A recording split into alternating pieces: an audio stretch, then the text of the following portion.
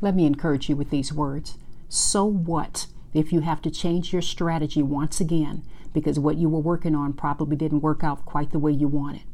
Pivoting is a part of life, baby. And before you begin to dwell on all the work you put in and what hasn't worked out well so far, I want you to remember this. You only have to get it right one time.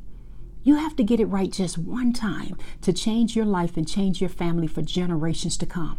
So I want you to go and read Ecclesiastes chapter 11, verse 6. I want you to be encouraged by that verse and get back to it.